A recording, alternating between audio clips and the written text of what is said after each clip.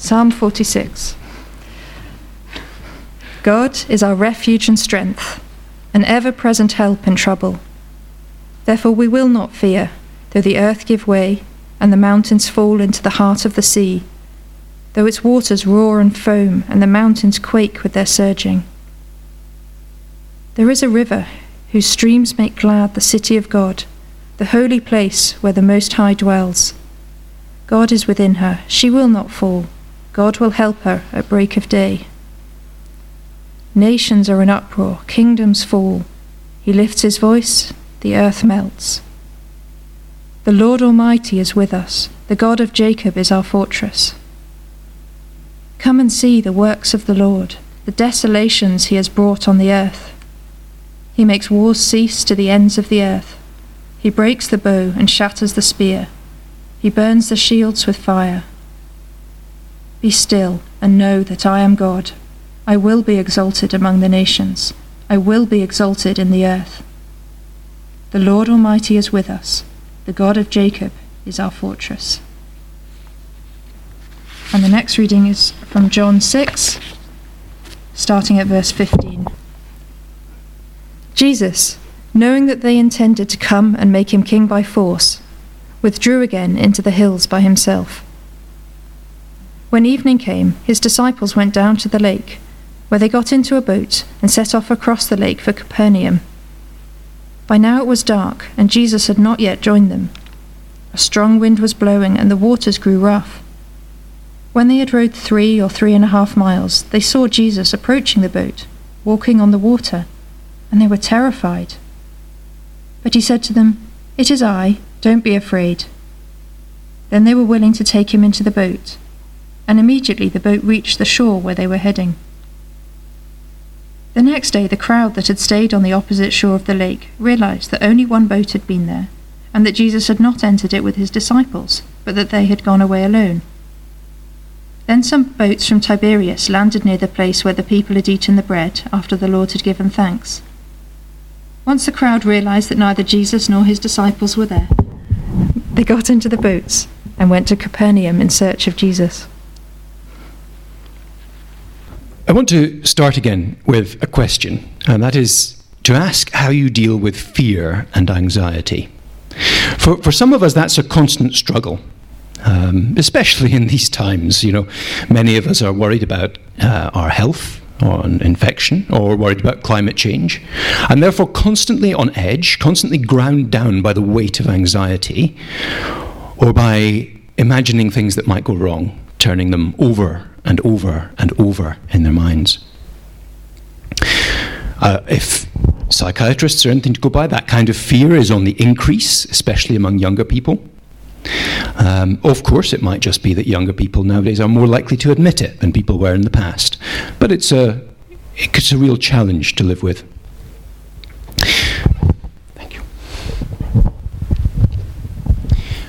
Some of us, on the other hand, are not natural worriers. There's quite a few of us in the room who are that way. We're, on the other hand, perhaps just inclined naturally to have cool heads. And when we're tempted to fear, perhaps we think carefully about all the rational, sensible reasons why we shouldn't be afraid. You know, we're good at working out real risks and odds and working out just how unlikely bad things are to happen. You know, that's not a bad strategy, usually good advice when you can do it. But every so often, of course, you do come up against something in life that really does have high risks, or some act of bravery or kindness or some choice to love and serve others that is costly and is therefore something that takes a little bit more than just a cool head and appraising risk. It takes a real capacity to face fear. Jesus' disciples in this story learn to face and deal with fear, or rather Jesus teaches them to deal with fear, and not without reason. When we read this story, it's well worth remembering what these men are going to do with the rest of their lives. Once Jesus has risen from the dead, these people will devote their lives to spreading the message about Jesus the Redeemer in the face of the most horrible opposition from governments and from authorities. Possibly even more frighteningly from ferocious mobs, rioting mobs. And they will pay for it. You know, the book of Acts says that, every one of these men would face a public flogging, beaten in public, shamed, spat on. They would face degrading prisons. They would stand before the courts in chains. One of the men rowing this boat, James, would die at Herod Agrippa's hands only a few years later. And though the Bible doesn't tell us the end of the story, other histories suggest that every single one of these men, bar one, John, the one who wrote this gospel, was in the end put to death for their faith. And John himself at least spent long, hard years in exile on a prison island. And of course it was worth it. Those men started something that has never been stopped since that day. They spread the message of Jesus across the ancient world like fire. It was incredible how quickly it spread. But they needed to be brave to do it. And this story teaches us how Jesus taught them that bravery. And it teaches us in the process where our bravery and our capacity to deal with fear needs to come from, at least in part. Now, it's a very familiar story to many of us. If you grew up in Sunday school, very, very familiar. But as I've worked on it this week, it has struck me again just how awesome this story is, how awe-inspiring. And I hope that as we look at it together, you will feel a little of that too. Because for John, that is the focus. The other Gospels that mention this miracle, Matthew and Mark, they've got quite a few more details. How Peter was invited to walk on the water too, things like that. John focuses right in on Jesus. He wants us to see just how amazing this man is in a way that helps us face our fear. So we're going to look at it in two parts, not dividing the passage up, but rather we're going to go through the story and then think about the implications. So firstly, Jesus reveals himself in power. So Jesus, just before this story, has fed the 5,000. It's the most public, the most striking act he has done so far in the gospel. And the people want to come and make him king by force. So he withdraws up a mountain to pray. And meanwhile, he sends the disciples off across the lake to Capernaum, back somewhere where they can get a bed for the night. And they set off. It's a familiar thing to do. 4 of them at least are fishermen who used to work on the lake. So even though it's getting dark, they head off to sail across the lake. And Jesus, it says, is not with them. But a strong wind blows up and the waters grow rough. Now that's already a fairly scary situation, potentially. The lake is big, and on the Lake of Galilee you get big storms, 3-meter waves. That's nothing to be laughed at in a little rowing boat. If you've spent much time by the sea, as I did when I was a kid, you may learn to love it. I certainly did. You may learn to love spending time in it and on it, but you also learn to respect it pretty quickly. There's often a sort of inhuman power to it, isn't there? A power that's far beyond you. And the more you know it, the more you become capable of dealing with it, the more you know it's worthy of a healthy fear. My kids love the programme Saving Lives at Sea about the RNLI, going out and rescuing people in desperate situations. And the introduction to the current series has an experienced lifeboatman say, the sea is an unpredictable and a scary place, an unforgiving place. And that's absolutely right. That must have been even more true when you had to face it in a little wooden boat and, like the disciples, row across those rough waves. There's no radio, there's no GPS, and there's no RNLI to come out and get you if you're struggling.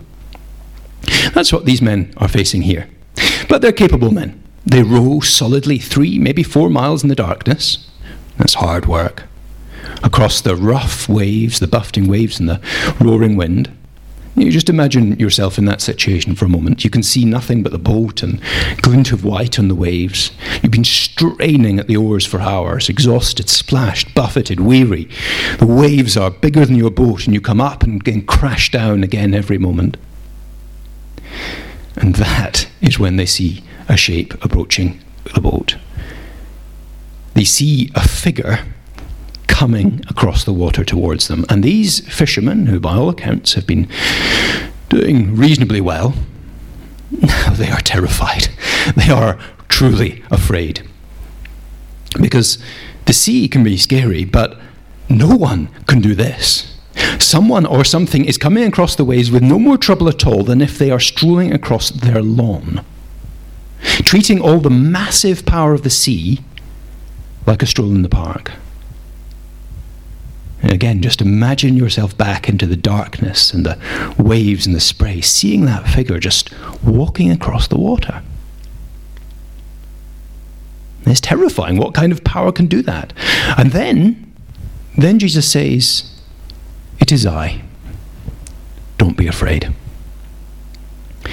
Now, this is one of the points where our translations capture the main thing that's going on, but they do miss a degree of nuance. So when Jesus says, "It is I," he's not saying, "Hey guys, it's me."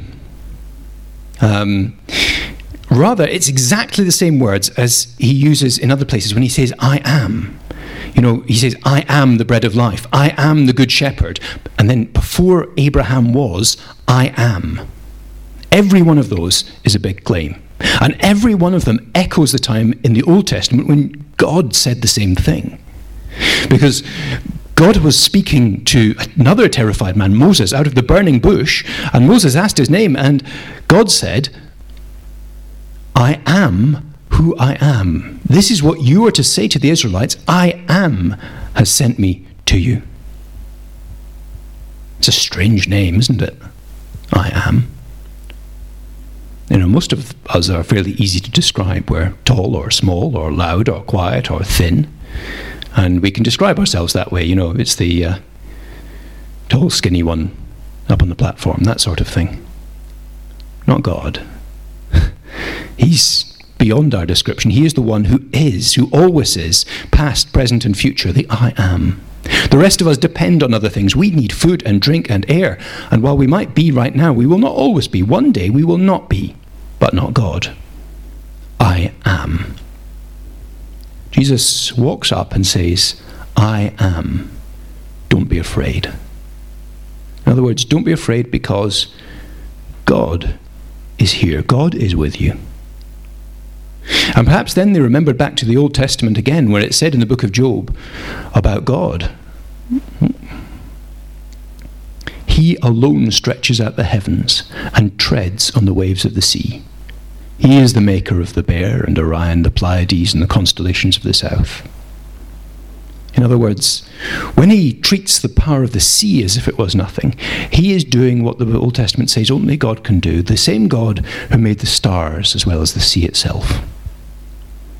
Then, awestruck as they are, these men want Jesus in the boat.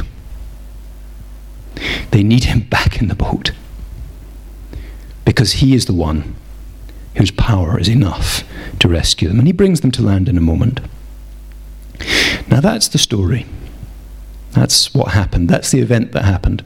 But in the process, Jesus teaches us not to fear because he's teaching the disciples that they don't need to fear. We need to think why Jesus is doing this. It seems almost out of character. Most of the miracles we've seen so far, and indeed most of the miracles in all the Gospels, they're quite subtle. He doesn't make a song and dance about things. He often keeps them very secret. His first miracle in this gospel we saw was very much a secret to everyone except his disciples. And we forget, knowing Jesus of the Gospels as a miracle worker, we forget how he was genuinely human, how he was weak, how he became tired and hungry like the rest of us.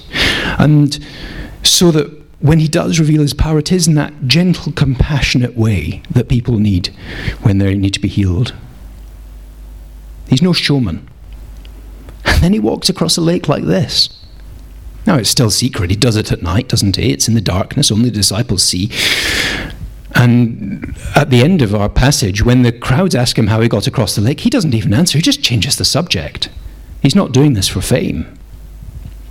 But he did need his disciples to see. More than that, he's willing for them to go through a really tough night to see this. They were tired when they got in the boat. It was a long day. You don't feed 5,000 people every day, do you? And then they had a night of rowing through roaring winds and crashing waves. It's not what they had in mind when they set off.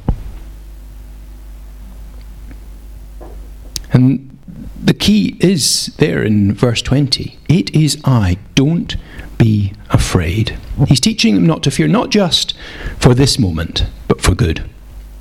He's teaching them what they need to know to deal with their fear. And John, as he writes it down, is teaching us the same. You see, Jesus doesn't just comfort these men. He is a coach to them. He pushes them so they'll grow. Now, I don't know if you've ever done serious sport and had a coach.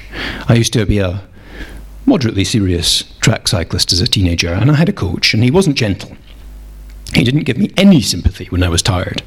I was quite scared of him.